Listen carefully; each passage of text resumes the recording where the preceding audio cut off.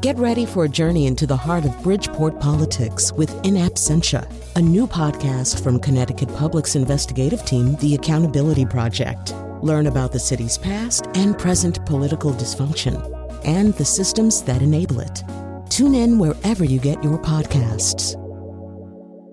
Funding provided by Joe Zimmel and Valerie Friedman. Welcome. We have a very interesting, provided I do my job correctly, we have a very interesting show today where we're going to be talking, as we have many times in the past, much to our good fortune, with Adam Gopnik, who is, of course, a regular writer for The New Yorker. His newest book is 1,000 Small Sanities, The Moral Adventure of Liberalism. And yes, I mean, these days, hardly anybody ever runs as a liberal anymore. If you go back to the 2018 election cycle, there were a lot of people running as progressives, including people who were not by any means progressives. But you didn't hear a lot of people saying, "Oh, I'm a liberal. I subscribe to the precepts of liberalism." So, and then there's sort of a sense that liberalism was such weak tea in 2016 that it may account for the ability of Donald Trump, a completely inappropriate person, to ascend to the White House. So Adam has been exploring a lot of those questions, but not in the present, more in the past, looking at the roots of liberalism. He's joining us now. And Adam, with your permission, I'm going to begin by reading a sentence of yours that you say kind of sums up liberalism, but also opens it up to all kinds of frustrations. And so every time I kind of lower my voice, that means Adam has put this in parentheses.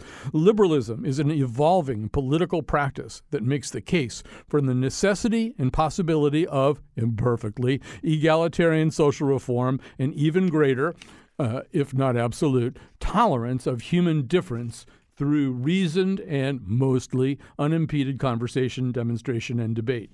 So react to that a little bit. React to your own sentence, Adam. I deliberately tried to write the most graceless sentence of my career as a writer to sum up what liberalism is. And, of course, I was joking about the reality, Colin, that liberalism is an ungainly enterprise. It's one of the reasons why people tend to resist it. As I say in the book, the Marxist can say, I have nothing but to free mankind from its chains, and the Christian conservative says, I am for the greater glory of God and country, and the liberal says, I am largely for reform, but especially for being nicer to everybody except the people who probably don't deserve to be treated too nicely most of the time. It's a kind of Woody Allen intonation on that sentence. And I think that's true. Now, I was trying to be funny. I was trying to poke a joke at myself and at ourselves as liberals, but I was also trying to make a serious point. Liberalism is a practice. It's a temperament that's evolved over hundreds of years rather than an ideology with neat axioms that you can follow and believe in. It's a credo more than a creed, if that makes sense. It's something that we believe in. I put that the wrong way around. A creed more than a credo. It's a practice that we take in from the past rather than a set of beliefs that we try to enforce all the time. And this book, I've been writing about liberals and liberalism, liberal philosophers, liberal activists, liberal actors of every kind for 30 plus years at The New Yorker. And this book was my attempt to synthesize and even in a way summarize what I see as the crucial liberal principles. Right. First of all, I would just want to say that this book is wonderfully written, but it also made me feel undereducated. And I mean, the breadth and depth of this book and the characters who run through it. And they're not it's not about Paul Wellstone, it's about John Stuart Mill and Chrissie Hynde, who, of course, always talked about in the same sentence, Bayard Rustin, Galileo and his father, a lute player who knew, Shakespeare, Montaigne, Frederick Law Olmsted, Hartford Boy, holla. Great Hartford Boy. Georgia Eliot, Philip Roth. So this is, you looked for inspiration among some of the historical thinkers who created the wellsprings of liberalism, but also you turn to the arts and the humanities an awful lot in order to find people who could articulate your theses. That's exactly right, Colin, because it seems to me liberalism, as I say, it is a temperament, and liberalism and humanism are deeply joined. And one of the points of this book is that humanism preceded liberalism, and humanism always will precede liberalism. Our desire, our movement towards compassion, our movement away from hierarchy, our sense that social sympathy, sympathy with other people, is enough to build a country around, to build a state around. Those are all humanistic impulses that are part of liberalism, but preceded. Humanism comes before liberalism. I say someplace, my daughter thought it was too neat a soundbite that social contacts precede the social contract. But it was my attempt to take an essayist license, exactly, and say, I'm not going to write you a philosophical treatise. I'm going to write you an essay about the great liberal spirits who have illuminated the world. And as you say, they include novelists like George Eliot, a painter like Manet, every bit as much as they include the philosophers you'll encounter in a political science class. You know, a lot of the impetus for this book seems to be a conversation or a series of conversations really between you and your daughter, actually between you and both of your kids. But Olivia, is the key actor. That's right. She's the one who's going to be demanding royalties. So, she's at the beginning of the book. She's at the end of the book, this conversation. And my sense is that post-2016, she, like a lot of young people, felt as though conventional liberalism, however you see that laid out, and I assume one of the obvious places was in the candidate representing the Democratic Party in that election, was insufficient somehow, insufficient to address the needs of society, insufficient to inspire generations in desperate need of inspiration, and ultimately unwilling to talk significantly about the redistribution of wealth, resources, access, education, the kinds of things that young people today think liberalism should be about. Yeah, absolutely. I mean, the real joke, though, Colin, I should add, is that Olivia, in the course of these 3 years, has moved decisively to my right as this all has happened, as she's been exposed, particularly to particular kind of vacuous kinds of academic leftism. But yes, that was where we started this conversation on the night of the election in November 2016, when I tried to take her out and reassure her and failed, as all fathers always will fail, as all parents fail. But yes, she raised for me, because she's a smart young woman, those objections, those generational objections, and I had to try and respond to them throughout the book.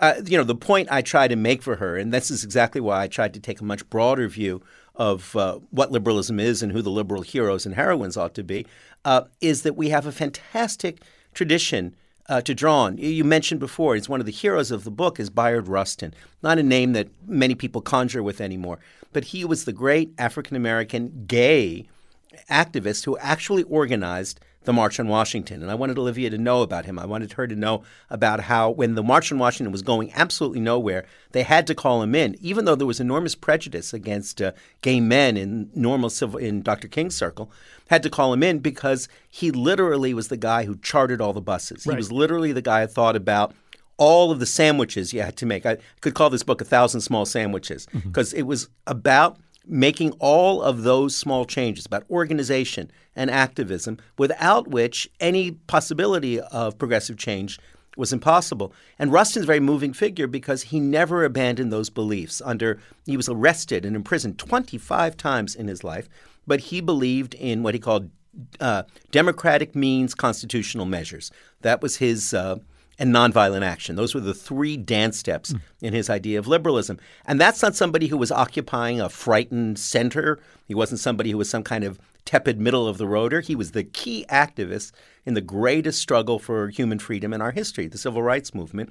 But he saw it entirely in liberal terms, in terms of building coalitions, pursuing the small sanity immediately at hand to make a large change. I wanted Olivia's generation to know about him. Yeah, and for those who don't know about him, I would recommend the Jervis Anderson biography. I forget what it's called, but it's really good. It's fantastic, yes. An old New Yorker writer. There you go.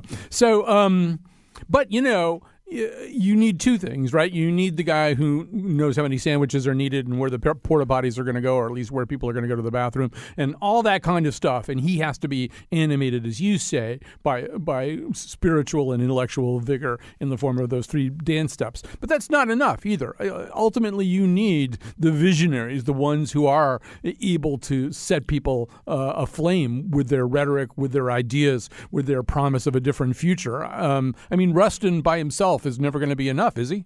No, and Rustin saw himself as somebody who was putting the best possible frame around Dr. King. He said, actually, at one point, Dr. King couldn't organize vampires to go to a bloodbath.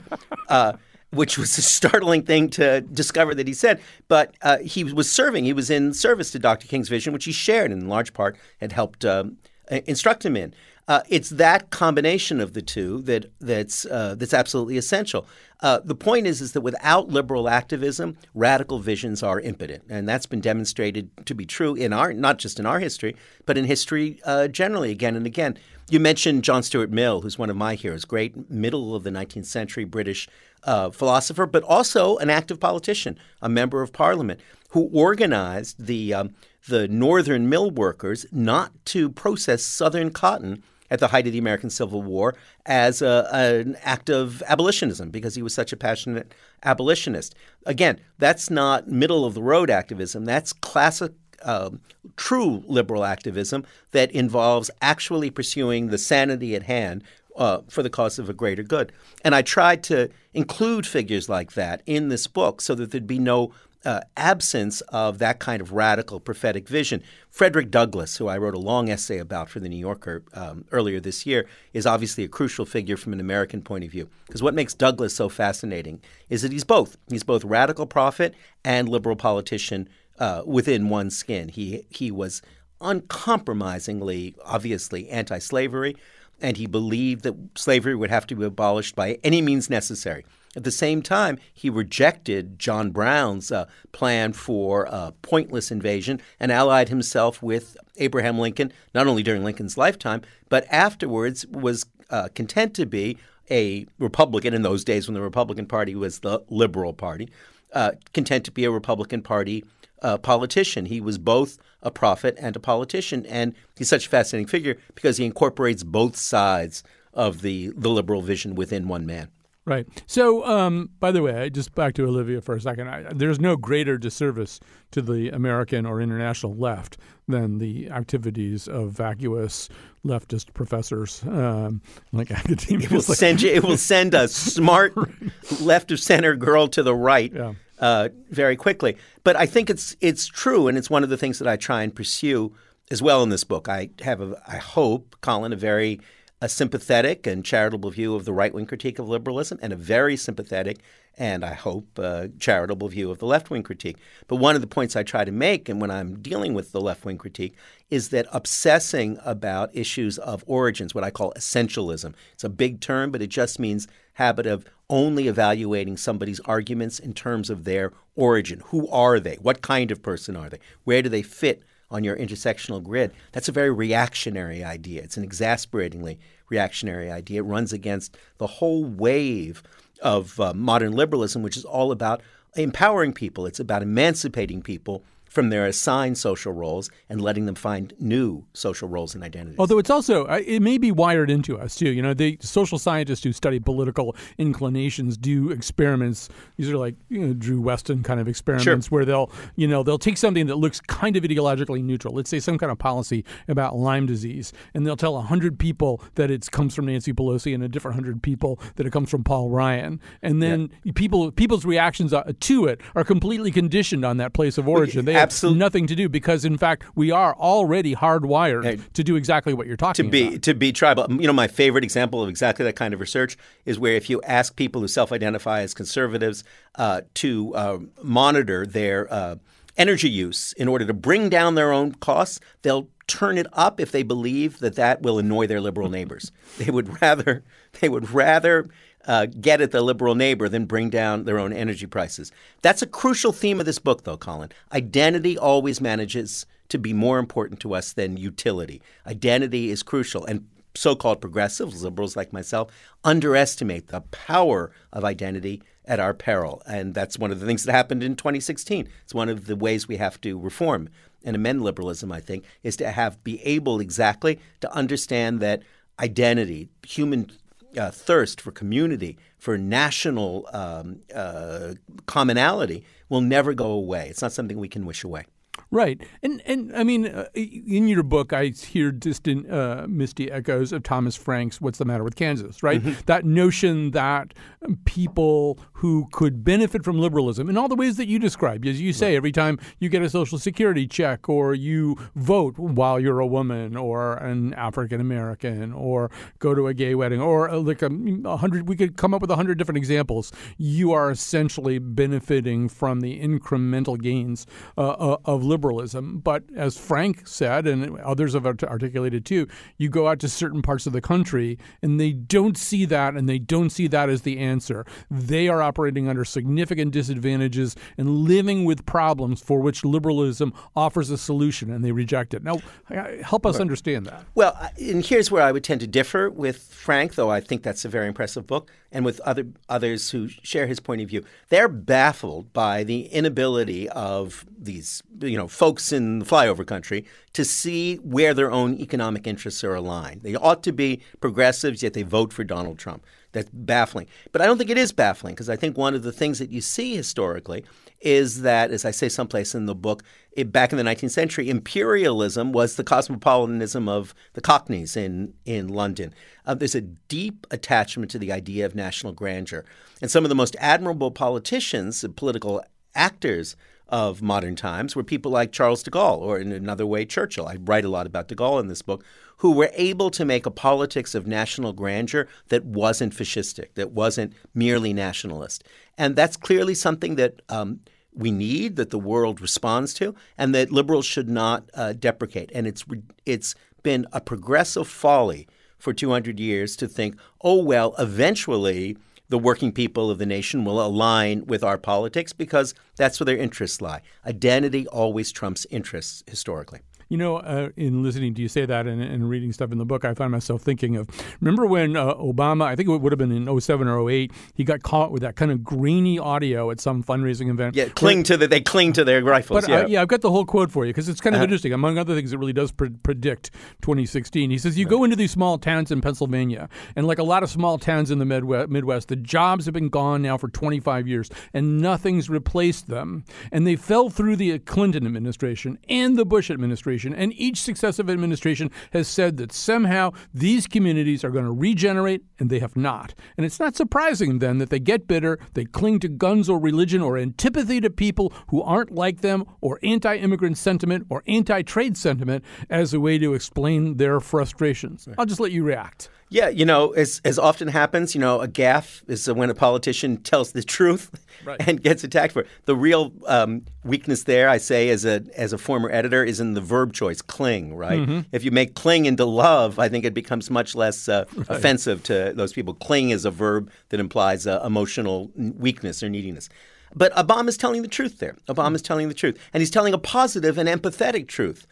In fact, not at all a condescending truth. What he's saying is that you cannot be surprised that people who have been deprived of meaningful work or a sense of positive progress where they live and in their own communities will therefore turn to symbols of autonomy and independence and power, like the gun, like the flag, like Donald Trump, odd as that is, may seem to us, to find meaning, and that search for meaning should never be condescended to because it's deeply human.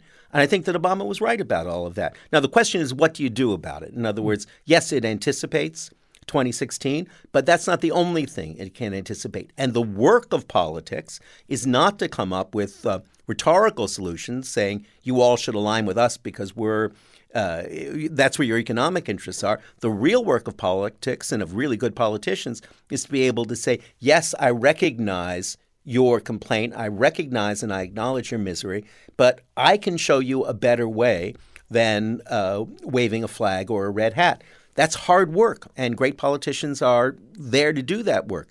Every liberal politician of any stature has always had to try and do that work, building a coalition among fundamentally unlike kinds. I give an example just to suggest how entrenched what we sometimes now call identity politics are in our history. There's a great memo that Clark Clifford, presidential counselor, wrote for Harry Truman in 1947 saying, here's how you can win in 1948, even though everyone says you can't. And it just lists what were then called pressure groups and what you have to do to placate the farmers and the workers and the Jews and the Irish and what were then called the Negroes, and you put together a coalition that way. And that, I think, is the work of liberal politics. It's exactly why I say it's a temperament rather than an ideology. It's a practice rather than a set of fixed beliefs. We always have to try and build coalitions in which people's identities and their hunger for identity can be put to the uses of empathy and broadening compassion rather than simply to the practice of hate. So, that whole idea of the origin of an argument either damns or blesses it in the view of the person listening, it kind of gets into nomenclature, too. I always feel like a lot of liberal ideas, they're kind of like root canal. If people called it something else, they wouldn't be quite as scared of it. Root canal just sounds really scary. And so, we had that incredible moment where in polling, people rejected Obamacare but said they were in favor of the Affordable Care Act. Right. That the name of it was what was really important. So you take a thing like the Affordable Care Act, and I always say that people say that they don't like poetry, and then they hear like the Auden poem in Four Weddings and a Funeral or some Stop All the Clocks. Yeah, and people go, "That's great. What is that? Can I get a copy of that somewhere?" And it's that's been the case with healthcare reform, right? People who didn't want government meddling in healthcare now in polling overwhelmingly support the Affordable Care Act. But people like me who aren't as tolerant as incrementalism as you are, Adam, see the Affordable Care Act as essentially a failure. Didn't do enough. Didn't have a public option. Didn't blah, blah, blah, blah, blah. So I don't know. React to that. I mean, the Affordable Care Act, I would assume, is Gopnikism, writ large. No, actually it isn't. And let me, because I want to clarify that, actually. I have been fighting on paper, which is the way I fight, for a Canadian model, national health insurance, for 30 years. I wrote my first piece about it in the New Yorker in the mid-'80s. I did a long debate with Malcolm Gladwell about the virtues of Canadian healthcare in 1999. So I'm on the Bernie Sanders side of this particular argument, having grown up in Canada. It makes sense.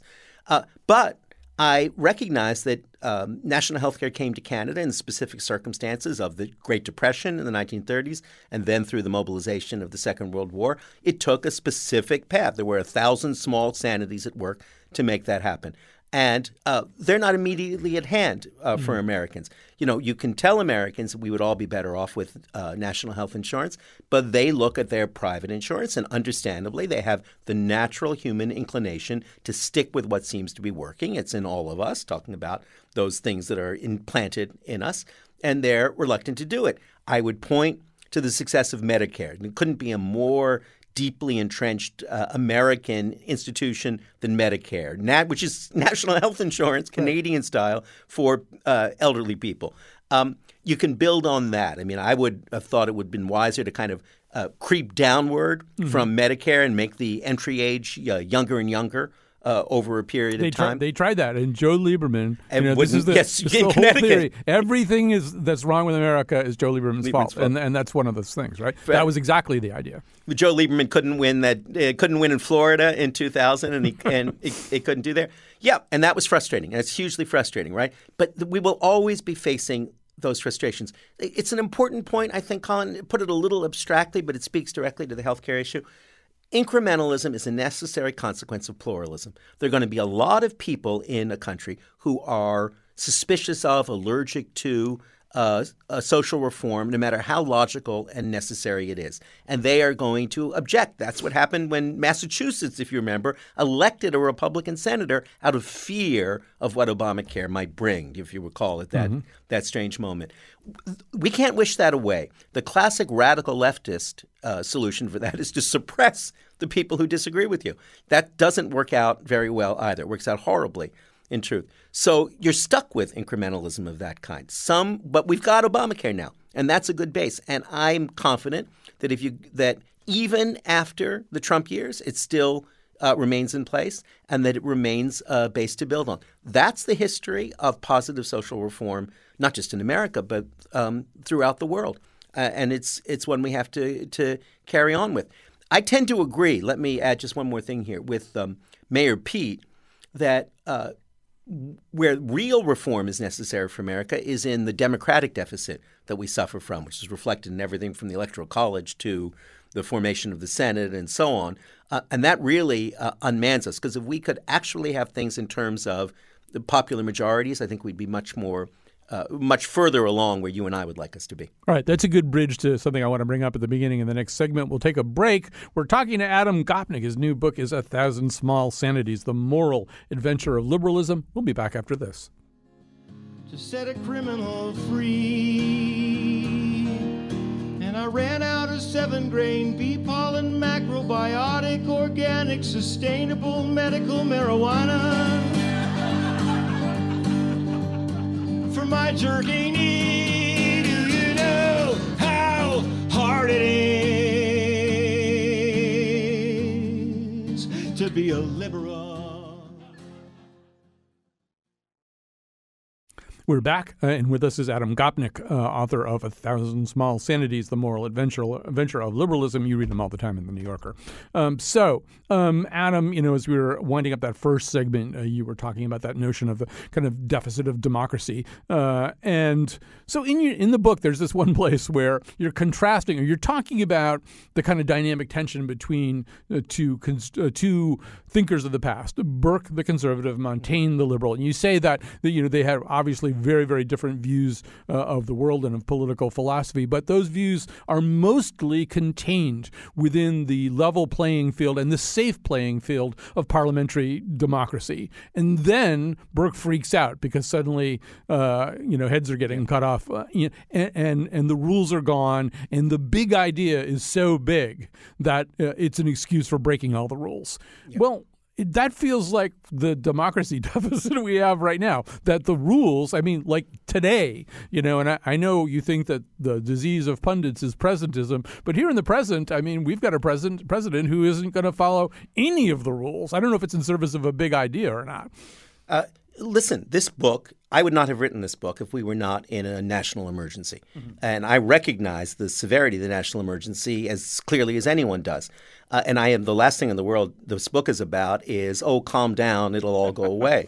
But what I am trying to say here is, okay, and I write all the time, as you know, in The New Yorker, about the national emergency, patting people over the head saying, pay attention, do not normalize things that will never be normal. Do not make acceptable things that are unacceptable, and so on.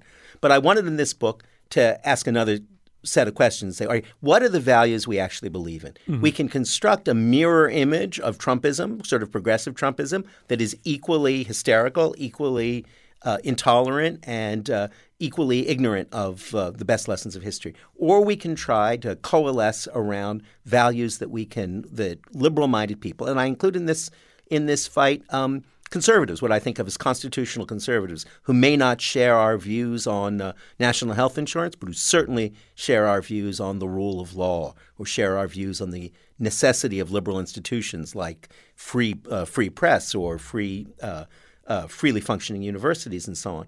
And those are the values that will be the ones that we can turn to in our resistance. I don't resist the word resistance, right? Mm-hmm. But as I wrote in a piece not long ago, resistance and resilience are parts of the same struggle seen at different moments. This book is about that resilience. What are the values we can turn to? Who are the heroes we can look at? Where can we find reasonable optimism for the future by looking at the past? That's what this book is about. Right. So then I'm wondering, and once again, I got to the sentence about but the disease of pundits is presentism, and I thought, well, I'm going to ask these questions anyway. I don't care.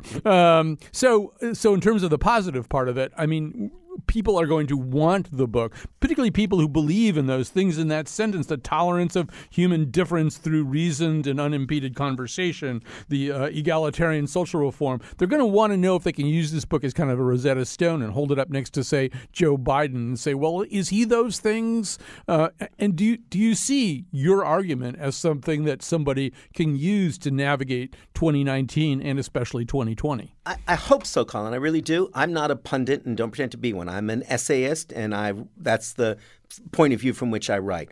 And I'm the least prescient political person on earth. I get everything wrong always when I'm trying to make predictions. But I do hope that people can look at it and say, oh, right, these are values that we can believe in. These are values that we do believe in already, that we can coalesce around.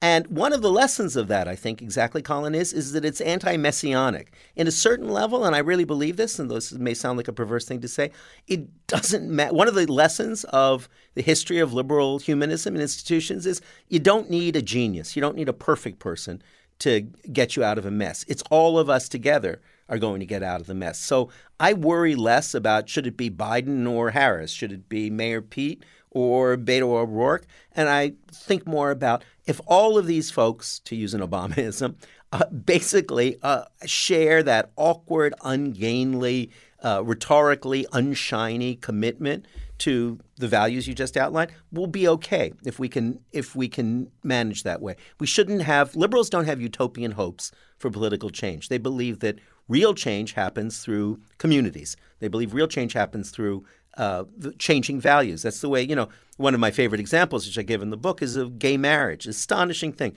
Olivia and I, were watching the Kennedy-Nixon debates on YouTube from 1960. And it is unimaginable that anyone would have asked either of those men, what do you think about marriage for homosexuals? Now, aside from the fundamentalist extremes, that's an acquired social right, and we don't really even debate it very much anymore. And that happened very rapidly, but it happened after a long, long period of social and political gestation on the part of people who weren't in government. It moved its way and was ratified eventually. So I believe in that model of social change, and I believe in that model of politics. It means we don't have to have a messianic figure to achieve what we want to achieve. That's a good way of not endorsing anybody, but I hope that the function of this book would be to say to people, that's right, these are the values that we share, and those are values that we don't need a genius. We don't need another messiah to instantiate in our social life. We just need sanity. Well, not just sanity. I mean, that raises the question of how do values change? Why do values change? And I think that does rebound towards your argument about humanism and creative figures. I mean, why did our attitudes about gay marriage and homosexuality in general change? Well, it probably had less to do with political figures and more to do with cultural figures. It probably had more to do with Ellen DeGeneres than it did with Al Franken, or actually a bad example. He's both. He's an entertainer and a politician. But and similarly, I mean, Lincoln famously maybe called Harriet Beecher Stowe the little woman who started this whole thing. Yeah, right. But I think Stowe and Twain's creation of Jim, these probably have more power to alter attitudes about race. And Ellen DeGeneres has a greater ability to alter attitudes about sexual orientation than any political leader. I couldn't agree more. You cited an instance earlier in this conversation, W.H. Auden, right? Mm-hmm. One of the greatest poet, in my mind, the greatest English poet of the 20th century, homosexual. The poem he wrote was a poem of gay love, which then took a second life during the AIDS crisis through a very popular British romantic comedy. And absolutely, that's what 1,000 Small Sanities references. Every one of those little steps of Auden's World finding its way into British romantic comedy, being there as a salve during the AIDS crisis, that's the way real social and moral change happens. The one thing I do want to underline, though, Colin, is because this is a place where liberals, as I understand them, and the liberalism I'm advocating for, is very different from conservatism. It's not enough, right? Those are the core changes, community changes, changes in morals, changes in understanding that do rise from the practice of the arts as much as from politics. But they only have real force in the world when they can enlist the government with them. My heroine, Harriet Taylor, believed in the absolute freedom of women, but she understood it wasn't something that women could make for themselves, but they couldn't enforce for themselves until it became a policy, until it became politics. I think that's an important point to underline. We should say Harriet Taylor was John Stuart Mill's main squeeze. Big main squeeze, and eventually his wife, and he always said the biggest influence on his work, and no male historian believed that until feminist historians got to work and said, you know what, she was every bit as smart as he said she was. And similarly, I'm going to set that one aside for a second. Maybe we can have time to get back to it. So it seems to me, I just want to sort of go back to the bluntness with which we look at this stuff. And there's one incident that has kind of stayed with me. So as I was beholding the Obama presidency, it really was too much of what we now call neoliberalism for me. I wanted more change. I wanted more relief directed to people instead of to institutions, especially financial institutions. There's a whole bunch of things that I wanted. He just wasn't enough of it for me. And just as I was dealing with with commenters on my own writing and stuff like that, I occasionally would run into one who was absolutely flabbergasted. And I remember one of them said to me, it had never, because they think he's just, Marxist, they think he's Karl Marx's baby, So they would see, it had never occurred to me that there was a critique of Obama from the left, that there was any space at all available to the left of Obama. And I'm thinking, are you out of your minds? This guy is such a centrist. And so there's that perception problem too, right? We don't see things the same way at all. Totally. I remember once Malcolm Gladwell and I went down to Florida for a debate. It must have been in about 2010. And we both were, as Canadians, took it for granted that Obama, exactly as you described, was an admirable, cautious neoliberal centrist. It seemed self-evident. And this was in a gathering in Southwest Florida, and the fury, the rage, the notion that Obama was the second coming of Red Emma Goldman was astonishing to me and instructive to me, right? Because it reminded me of exactly what I was talking about before. Big societies are extremely pluralist, and we can't rule out those interpretations. Look, the Trump years in large part are in part exactly that kind of phenomenon. What a change that seemed to us, to a lot of us, relatively small, seemed to other people so overwhelming that it was totally disorienting in the new Obama coalition, terrifying and frightening. That's a historical pulse that we can't negate. I'd add one thing, though, about you just saying a moment ago, Colin, about neoliberalism and so on. One of the things I wanted to do in this book is separate the liberal tradition from neoliberal practice. Neoliberal basically means people who believe that free markets ultimately find the right solutions and should be left to work out their own way. And though, as I say, it's a favorite French phrase of mine, which is that grown-up people can count to two. Mm-hmm. And I think we can count to two about economics. We can recognize that free markets and the capitalism have produced unprecedented levels of prosperity, and recognize that they invariably produce great economic inequality and a cycle of busts and depressions. Both of those things we can hold at once. Liberalism doesn't demand any specific modality of economics, and I think it's a mistake to ask that it does. One of my heroes in the book is Adam Smith, which will surprise many people because they think of him as being the apostle of the narrowest kind of free market, and he was not. He believed that if a society wasn't held together by social sympathy, by a feeling of confidence in our fellow men and women, then free markets would fail. And that's exactly what I think has happened again and again in the world. If you don't have an existing strong sense of common purpose and of trust, you'll end up in Russia. You'll end up with a kleptocracy. So I think that we can be agnostic about economics and still be devoted liberals. Right. And that sense of common purpose and the sense of commonality gets somewhat granular, too, in your argument, in the sense that you really are subscribing to, whether we ascribe it to Habermas or to Douglas Putnam or to my new favorite, Frederick Law Olmsted. What was the phrase that he used? Commonplace civilization. Commonplace civilization. So, whether you're playing Frisbee in Central Park or sitting in a coffee house having a conversation or belonging to a choir, that's the whole idea, right? That these things, they can become a pretty bloodless version of Adam Smith if, in fact, we're not all talking to each other in ways, once again, that are not strictly political. Yeah, that's what all of those guys have in common. That's why Habermas celebrated, the great German sociologist Habermas celebrated the coffee house. He said that's where the Enlightenment was made, and it's why Frederick Law Olmsted wanted to build Central Park. He said those are the kinds of open places we need where people can intersect, where we can have commonplace civilization flourishing, and we can escape the inherited hierarchies and absolutisms that we come with. And that, I think, absolutely, that is the granular basis. And you know what? It's not just greeting card stuff. It's not just sentiment. Every time someone has seriously tried to ask the question, what is it that makes democracy flourish? They always answer, when they look hard at the granularity of it, they say it's that people are used to talking to other people who don't belong to their clan, that if they've escaped the claims of a blood clan or a religious cohort, and they're able to have daily interactions with people who are unlike themselves. In towns like that in Italy, where you have that happening, where people come together to sing Verdi from different backgrounds, democracy flourishes. When you're stuck in your own clan identity, it doesn't.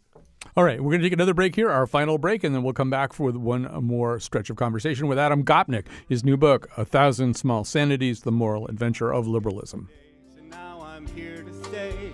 My leaders were the greatest, FDR and JFK, 'cause I'm a liberal.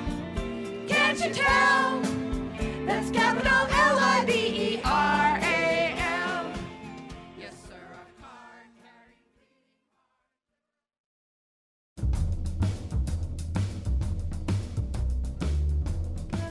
The point is, liberalism should never be confused with pragmatism, socialism, nationalism, rationalism, nihilism, humanism, transhumanism, secular humanism, cynicalism, skepticism, monotheism, pessimism, or optimism. Wait, now I'm confused. Today's show was produced by Betsy Kaplan and me, Kyone Wolfe. The part of Bill Curry was played by John Stuart Mill. On tomorrow's show, The Lost Civilization of VHS.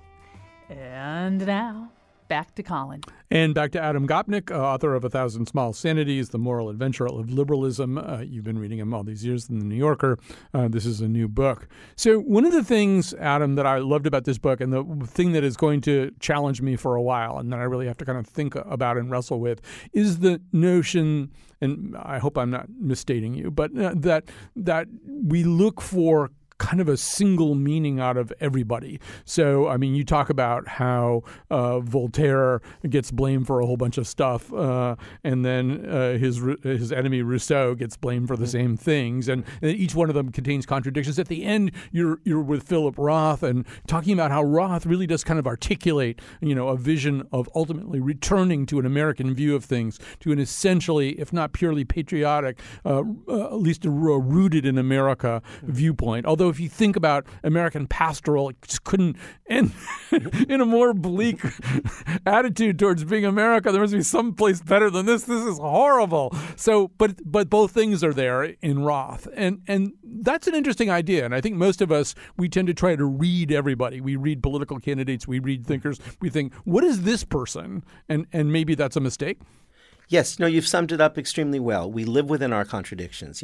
I begin the whole book with John Stuart Mill and Harriet Taylor having clandestine trysts by the rhinoceros cage at the London Zoo. And one of the very moving things about their love story is that she was married and wouldn't leave her husband, and they had to live within that contradiction. They had to reconcile that contradiction, and they did it, if not joyfully, they did it romantically, because they recognized that that's the nature of human existence. We are all, as Montaigne, the founder of what I think of as real modern liberalism, said, we are all double in ourselves so that we reject what we desire and we desire what we reject. So yes, I think that's one of the deep lessons that the liberal tradition I'm advocating for here has to point us, and we have to live within that contradiction. Now, that's not a prescription of complacency.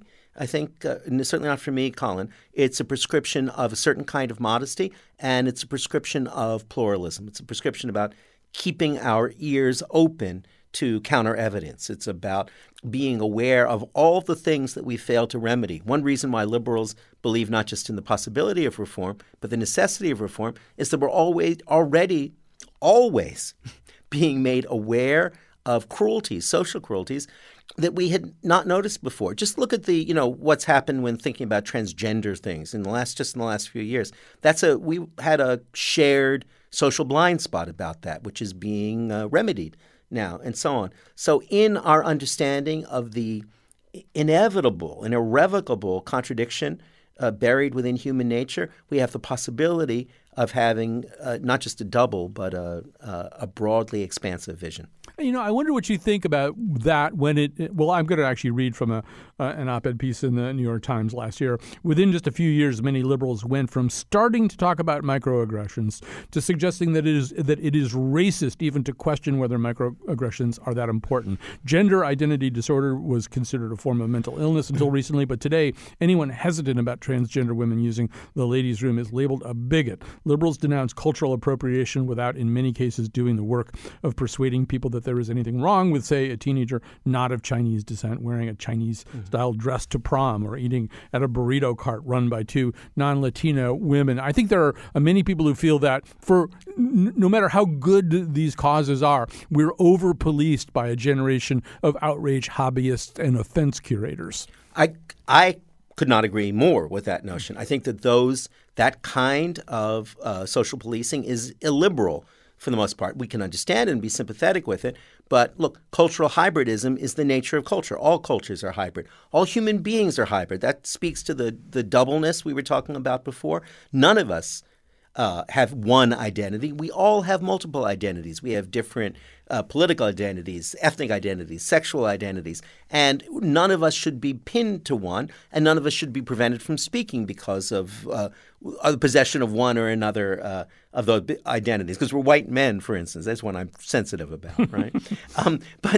So I think that that's right, and I think that to the degree that we try to shut down any conversation because we mistrust the origin of the speaker, we're participating in an illiberal action. The great triumph of liberal belief in free speech has been to say again and again, it doesn't matter who you are. It doesn't matter what your ethnic background is. You have a right to be heard. And we should not undermine that fundamental liberal belief by a suspicious need to police everybody's speech. We can endure a lot of bad talk. That's really the truth. We can all endure a lot of bad talk, and we can distinguish between speech we don't like and acts we can't endure. There's a big difference between somebody insulting my ideology and somebody threatening my person. And that's a liberal distinction. We have to make it again and again. With only a few minutes left, I can't resist circling back to Olivia. So she's the one who gets this whole conversation going. And one senses at the beginning of the book, she's looking for change, not stasis. She's looking for a very particular kind of change, and doesn't feel as though anybody left of center is in any position to deliver that change. Now, you say that college, at least has temporarily, pushed her away from the left. But I don't know. As she regards the arguments that you make in this book, not to make her a torchbearer for her entire generation, but how's that going over? Well, I directed the book to her. I spoke it out to her, and it was one of the great pleasures of my life was talking the book out loud and getting her responses, which I incorporated into the book in lots of ways. I think that inevitably there's an appetite in youth for romantic rebellion, and it's one of the healthiest sides of being young, and it's completely not just age appropriate, but epoch appropriate, and so on. But I was glad to see she had to write an essay on John Stuart Mill versus Karl Marx, because they're contemporaries. And I did not nobble the starter. It wasn't like the Kentucky Derby, right? I did not move the horse in any direction. I just shut up and waited to see what she would write. And she came out in favor of Mill and reform through reason rather than Marx and revolution through violence. And of course, as a father, I was pleased. It probably would have been better for more interesting had she gone the other way. But I do think, look, she is one of a generation of kids who are at a crossroads trying to decide how to deal with the national emergency that we're in. And they're learning, the single most valuable lesson that either of my kids or my family, my immediate circle learned was when my son Luke went to work for the Max Rose campaign in Staten Island last year. And he had to learn, it was a lot tougher. They had to turn a deep red district blue. And what he discovered is that you had to find ways of talking to people who had two American flags on their porch at every time. That was a salutary lesson in exactly paying attention to other people, to other values, finding a common language. That was liberalism in action. And they won the riding, as you remember. They won the district. They didn't win the district by rhetorical overkill. They didn't win the district by saying, we are right and you are wrong. They didn't win it by saying, how can you possibly take the side of people who are not on your side? They did it by the slow, patient, incremental work of pursuing literally 1,000 small sanities, knocking on 1,000 specific doors and saying, I believe we can find common ground and build a coalition. And they did. and they won. That, for me, was a truly salutary action. Well, Adam Gopnik, thank you very much for this conversation and for this book. And we both got through it without singing any songs from Hamilton. I think that was pretty impressive restraint. Do you know, Colin, I deliberately left Hamilton out of this book. I could tell. I'm a huge Hamilton fan because I thought it was too easy. We were talking about this a few months ago. Yeah, exactly. A Thousand Small Sanities. This is Adam Gopnik's new book about the past, present, and future of liberalism, the moral adventure of liberalism. Thanks for that. Thanks to Betsy Kaplan, our senior producer. She's the one who pulled this show together, and we will be back tomorrow with a show about a lost civilization. I don't think I'm even going to say out loud which lost civilization that is.